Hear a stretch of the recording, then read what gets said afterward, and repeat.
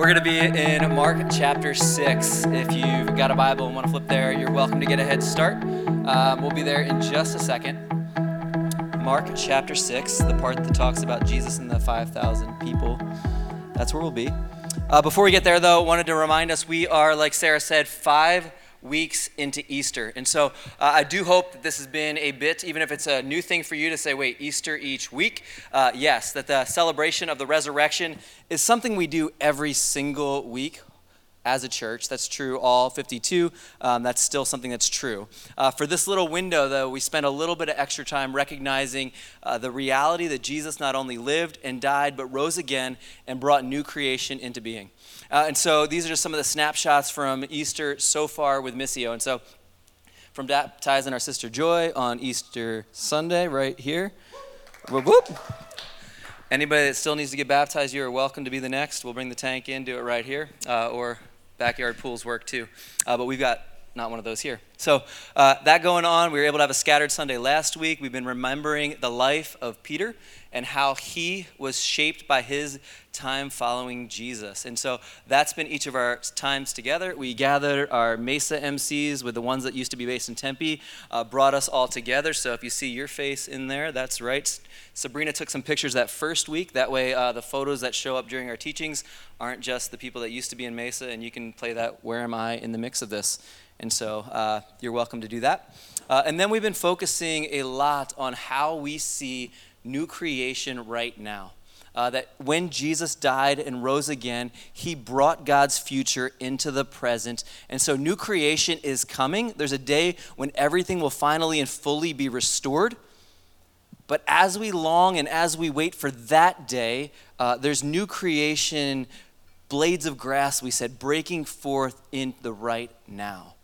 And so we've had eyes to see and times to tell the stories of how we're watching God do just that.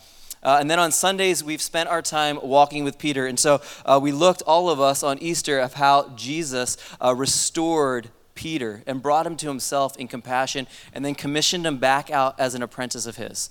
And that brunch on the beach with Jesus was something that we all looked at. And then the next week, Charlie gave us some good news from 1 Peter. Peter's life of following Jesus led him to write a book to churches and other people who were leading. And so he led off with that good news message from 1 Peter. Last week, we looked at the time when Peter was called, that first moments when he started following Jesus. And Jesus said, hey, come follow me, and I'll make you a fisher of people. And when he did that, Peter and his brother Andrew, right, they dropped their nets and started following him and began his lifelong journey of following Jesus. So tonight's story does not use Peter's name, but he was absolutely there for it. And what we're going to do is we're going to read the story. I'm going to give us some observations. Then we're going to read the story again, and you're going to make some observations. Sound good? We're going to read the story together, Mark chapter 6. Then I'll make just a few observations, and then we'll read this story again, and you'll get a chance to make a few observations surrounding a question that I'll give you. So would you guys pray with me, and then we'll read from the Word of God together. Jesus, we are grateful that you are here in our midst, that your Spirit is speaking and stirring, convicting and reminding, encouraging. And so as we take a moment to settle in your presence, we ask that your voice would continue to echo in the deepest parts of our being. Would you assure us of your love and invite us into your mission? We ask, Jesus, that you would speak, for your servants are listening. We ask this in your name and by the power of your Spirit. Amen. Amen. I'm going to ask that you would read with me Mark 6, starting in verse 30. The apostles gathered around Jesus and reported to him all that they had done and taught. Then, because so many people were coming and going that they didn't even have a chance to eat, he said to them, "Come with me by yourselves to a quiet place and get some rest." Imagine how good that invitation from Jesus would have been, right? They had just been sent out. They did all this wild stuff. They had just heard that John the Baptizer, Jesus' cousin, had been beheaded by Herod. That just all took place right before this. They came exhausted in the best way possible. They'd cast out demons. They'd fed hungry people. They'd healed others. They'd proclaimed good news. They'd watched demons flee. So a season of really good but really intense ministry. And then the words from Jesus himself say, hey, Yeah, let's go somewhere quiet and just rest together. Like a breath of fresh air or a cool breeze over those 12, 13, whatever it was, young boys gathered at the feet of Jesus as they got in that boat and headed off. Yes, we get to just be with Jesus. That always restores us. It always refreshes us. So they went away by themselves in a boat to a solitary place. That word echoes back to the desert place, like where Jesus went when he was tempted or he had the angels minister to him earlier in Mark. It was an isolated place. We should be alone there. But many who saw them leaving recognized them and ran on foot from all the towns and got there ahead of them. When Jesus landed and saw a large crowd, he had compassion on them because they were like sheep without a shepherd. So he began teaching them many things. By this time, it was late in the day. So his disciples came to him. This is a remote place, they said, and it's already really late. Can you send the people away so that they can go to the surrounding countryside and village and buy themselves something to eat? But he answered, you give them something to eat. And they said, that would take more than half a year's wages. And we go and spend that much money on bread and give it to these people to eat? How many loaves do you have? He asked. Go and see. I don't know how long it took, but imagine these 12 men scurrying throughout the crowd. You guys got any food? You guys got any food? You got any food? What do you got? What do you got? What do you got? And moving throughout, and we're going to see the crowd was over 5,000 men and then their families, so it was a lot of people. So they go out and they scatter throughout just asking, bumming off people, what do we got? What do we got? What do we got? They were very focused on what they didn't have, right? We don't have enough. Jesus says, go and see what you do have. Back in the story. When they found out how many they had, they said, 5 loaves, 2 fish. And then Jesus directed them to have all the people sit down in groups in the green grass. So they sat down in groups of hundreds and fifties, taking the 5 loaves and the 2 fish, and looking up to heaven, he gave thanks and he broke it into loaves. Then he gave them to his disciples to distribute to the people. He also divided the 2 fish among them all. They all ate and were satisfied. And the disciples picked up 12 basketfuls of broken pieces of bread and fish. The number of men who had eaten was 5,000. This is one of those stories that echoes throughout the ages of Jesus' incredible grace and mercy and compassion and provision. It's one of those stories that will be etched in our mind as readers because it seems too good to be true, but believe it was etched in the minds of those that experienced it that day even more.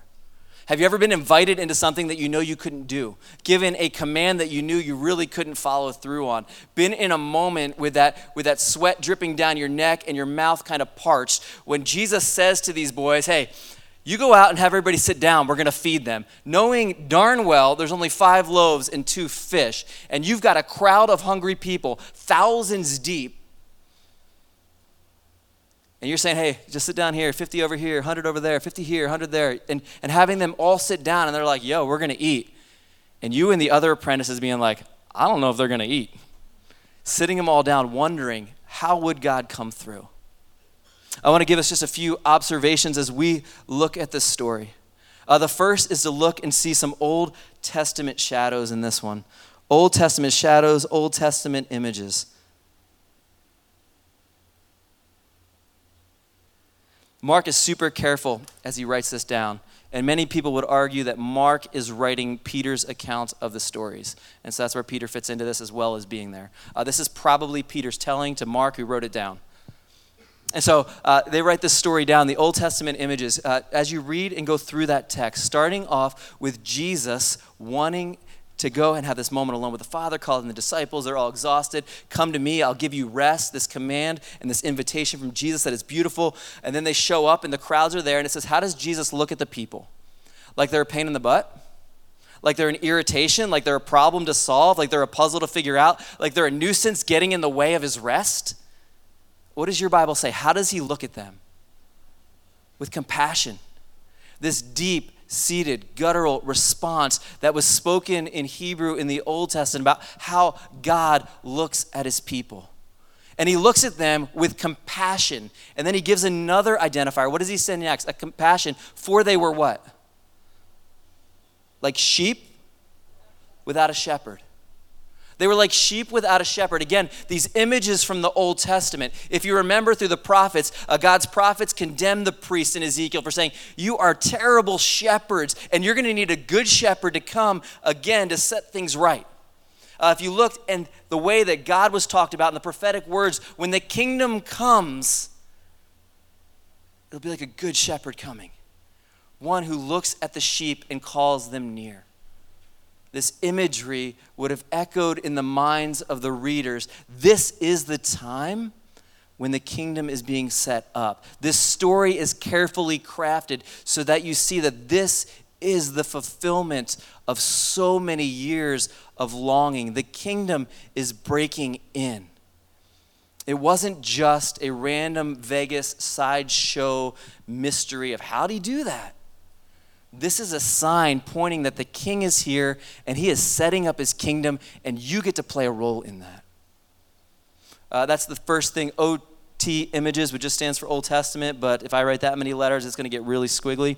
Old Testament images, and then I just want to say this, the order matters.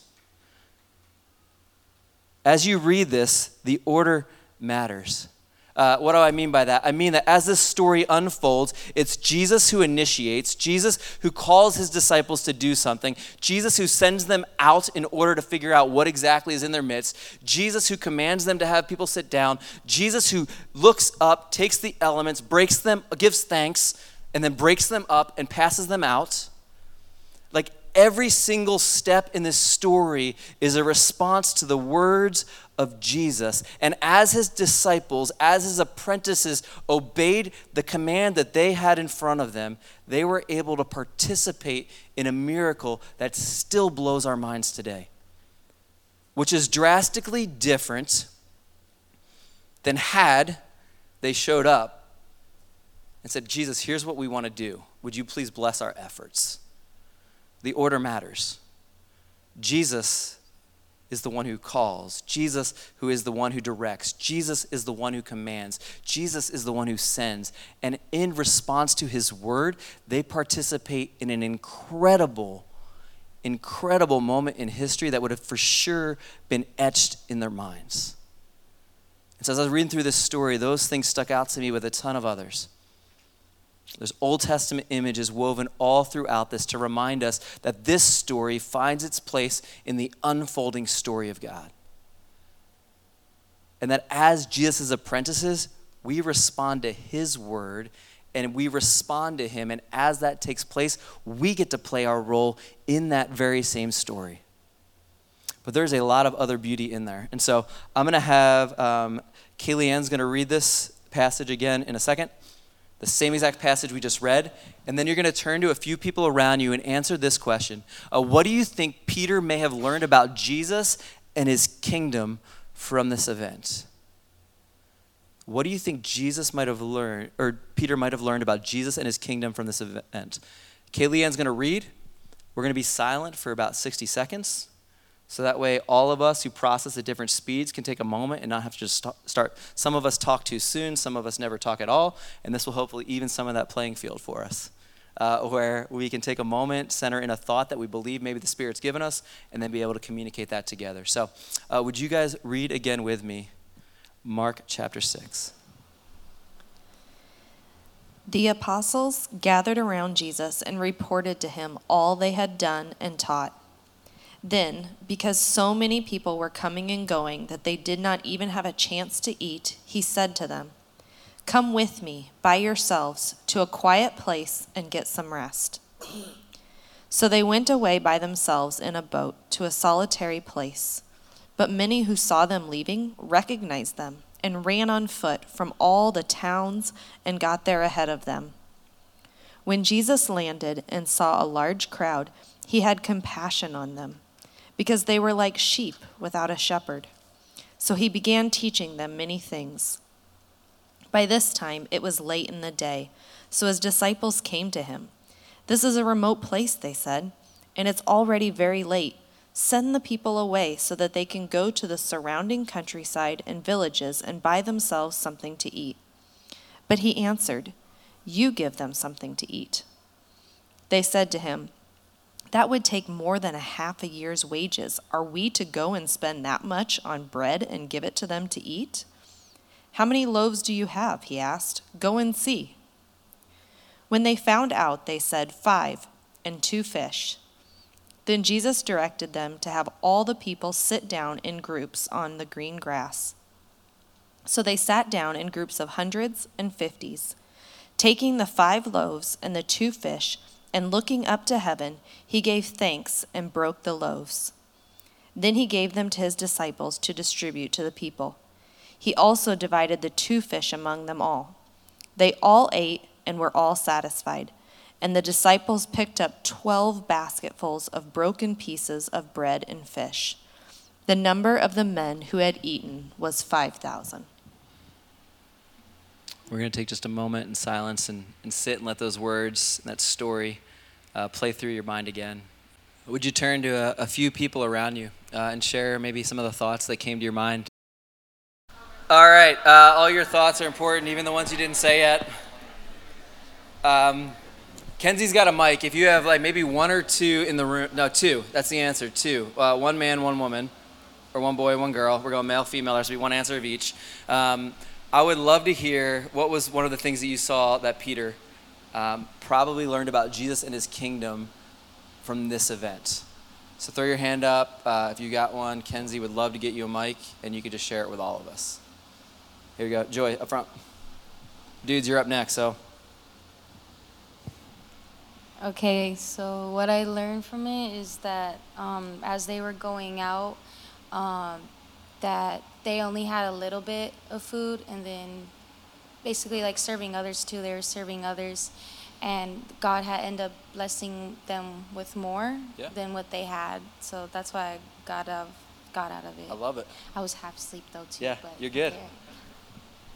Spirit speaks even when you're half asleep. It's cool. All right, guys, you're going to go in a second. I just want to make that comment at the end of the story, right? Picks up how many baskets? 12. How many disciples were there? 12. That means they started off with nothing, and then they ended up with more than a basket full of food as they went out and served, wondering, hey, is there going to be enough for me? I wonder if that was their question as they just kept giving it out, right? Fun fact, you keep going, they forget the bread, and they get up on the boat next, and they actually leave it all there, and they don't bring it. So that's the next story, though, so we're not there. Any gentlemen want to give us, what do you think the Spirit was showing you Peter might have learned? Throw your hand up and we'll get you to Mike. Right back there, Joseph. This was weird, but it reminded me about Abraham and Isaac, about how God went to tell Abraham to sacrifice Isaac. And so Abraham had the faith in God that he would do something. It's like, well, this doesn't make sense, but you know what? I'm going to do it because I'm going to, he's going to provide somehow. And so probably these dudes, Peter, had no idea what was going to happen, but just like, I have the faith that he's going to provide. He's going to do something. Yeah. So, I don't know. Just a really weird thing. That's great. Those things that you thought, close your eyes for a second and try to sear them into your brain, right? So you were just thinking, you were listening to the Word of God, and he brought something to your mind. Don't forget what the Spirit just told you. As we respond to the words of God, he speaks to us each individually but collectively. Stick with that thought because there's something he's trying to tell you. Michael and I were talking in the back, and it was, tell me that in a crowd of 5,000 that no mom had snacks in her purse. Right? Right? And so we actually sent Caden out he was back with us in the back room. We sent him out to go ask Kay, you got snacks in your purse? He actually asked her, do you have candy in your purse? Because he wanted some.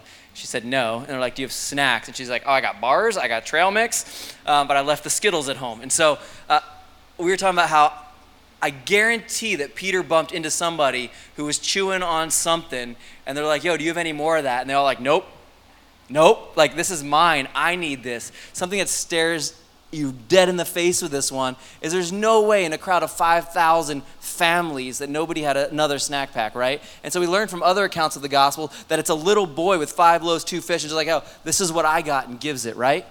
Knowing that when he gave what he had, he didn't know if he would have enough in that moment, but then he had more than enough and fed everyone else through that faith. And through him responding to the invitation of Jesus, he's able to participate in this story in a profound way. How many people were sitting there with their loaf of bread in their pocket, right? And they were thinking afterwards, dang, That could have been I could have been a part of that. Like there would have been something that sparked, I wonder, as they held on because they didn't know if there would be enough. If I give it to them, will I have mine? That was what we were talking about in the back, and then recognizing there's no way moms didn't have snacks. One more question for you to turn. We're going to give you 60 seconds to think about this and then turn you back to those groups as well. It's not just Peter learning something as he would follow Jesus on into the future and be a part of building out his church throughout the world, responding to the Spirit as he did, learning lessons as he did. But for us today, the story still speaks. The same Jesus who invited them is speaking things to us in this room. And so I want to take a moment. I'm going to read the story one more time, give you a few seconds to sit with it, and then turn you back to those groups one more time. Would you guys read third time to Mark 6? See if there's a word or a phrase that the Spirit wants to remind you of, not just for Peter's sake, but maybe for yours. The apostles gathered around Jesus and reported to him all they had done and taught. Then, because so many were coming and going that they didn't even have a chance to eat, he said to them, "Come with me by yourselves to a quiet place and get some rest." So they went away by themselves in a boat to a solitary place. But many who saw them leaving recognized them and ran on foot from all the towns and got there ahead of them.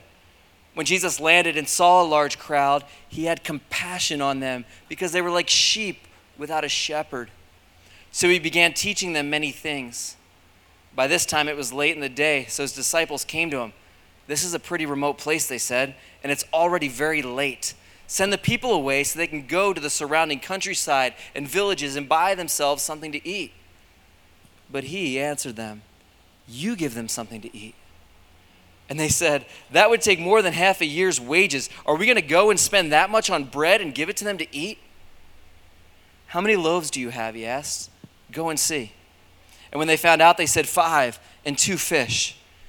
Then Jesus directed them to have all the people sit down in groups on the green grass. So they sat down in groups of hundreds and 50s, taking the 5 loaves and the 2 fish. And looking up to heaven, he gave thanks and he broke the loaves. Then he gave them to his disciples to distribute to the people. He also divided the 2 fish among them. They all ate and were satisfied. And the disciples picked up 12 basketfuls of broken pieces of bread and fish. The number of men who had eaten was 5,000. Would you just take a few seconds and see if there's something in that story that you think Jesus might be saying to you? Would you turn to those groups that you just gathered with a second ago and communicate with each other as you feel comfortable? If your group's silent, that's okay. But maybe there's something to be reminded of, maybe something you're being moved to repentance in, or maybe something the Spirit's inviting you into that's fresh, that's coming to mind now. Gather with those few people that you were just with and start to share some of those stories, and I'll pull us back in just a few minutes. Ready? Go. They say that the way that Mark lines up his story is meant to intentionally mirror Psalm 23. You can't know what was going on in his brain when he did that, but they say there's so many of the images of Jesus sitting them down in the green grass, of him looking out and providing for their needs, of giving them more than enough in the full view of a wilderness space. They say that this story is meant to, or was built on, constructed with that in the background. And so before we move to the table, I want to read Psalm 23 over us. It says this: "The Lord is my shepherd, I lack nothing. He makes me lie down in green pastures. He leads me beside quiet waters. He refreshes my soul. He guides me along the right paths for his name's sake. Even though I walk through the darkest valley, I will fear no evil, for you are with me. Your rod and your staff, they comfort me. You prepare a table for me in the presence of my enemies. You anoint my head with oil, my cup overflows. Surely goodness and love will follow me all the days of my life, and I will dwell in the house of the Lord forever." One of the reasons that we come back to the table each and every week at the conclusion of our time teaching is to remember that this is a table that Jesus sets for us. Prepared not just with random elements, but bread and wine, bread and juice meant to represent his broken body and shed blood. That the cost of which he committed to us and to creation in order to set things right was his very own broken body. But in his broken body, he made an unbroken promise that he would again make all things new. And so as you come to the table tonight, keep both those stories on the back of your brain. Jesus providing above and beyond what could be asked or imagined with a few people's simple faith, giving what they have and responding to his voice. Keep that in the background of your mind. As you come and take the elements, also keep in your mind, he prepares a place for me. He has me sit down in green pastures. He restores my soul, not just with things out there, but with his very presence. And that's what we're going to do as we come to the table today. I'm going to invite you to go ahead. Would you stand with me? And we'll read this in just a second.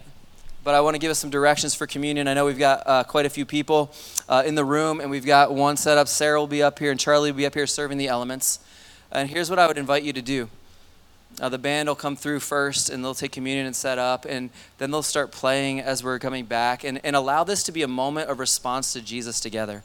If you want to take communion on your own because you're like, man, there's something I'm still wrestling through and I need this reminder and there's just something you want to process, feel free to take the elements as you come up and you're served. Find a corner and take those elements and have that moment with Jesus. If you say, hey, I'd love to gather my MC together, and as some are singing and others are responding other ways, feel free to gather with your family, your MC, one other friend, and take those elements, remembering the promise that Jesus has made and he's always been faithful to. And then we'll take that, disperse throughout the room as we sing over it, and then we'll be sent out in just a moment. But as we approach the table, I invite you, Missio, would you repeat with me the mystery of our faith? Jesus has died. Jesus has risen. Jesus will come again. Missio, you are welcome to the table.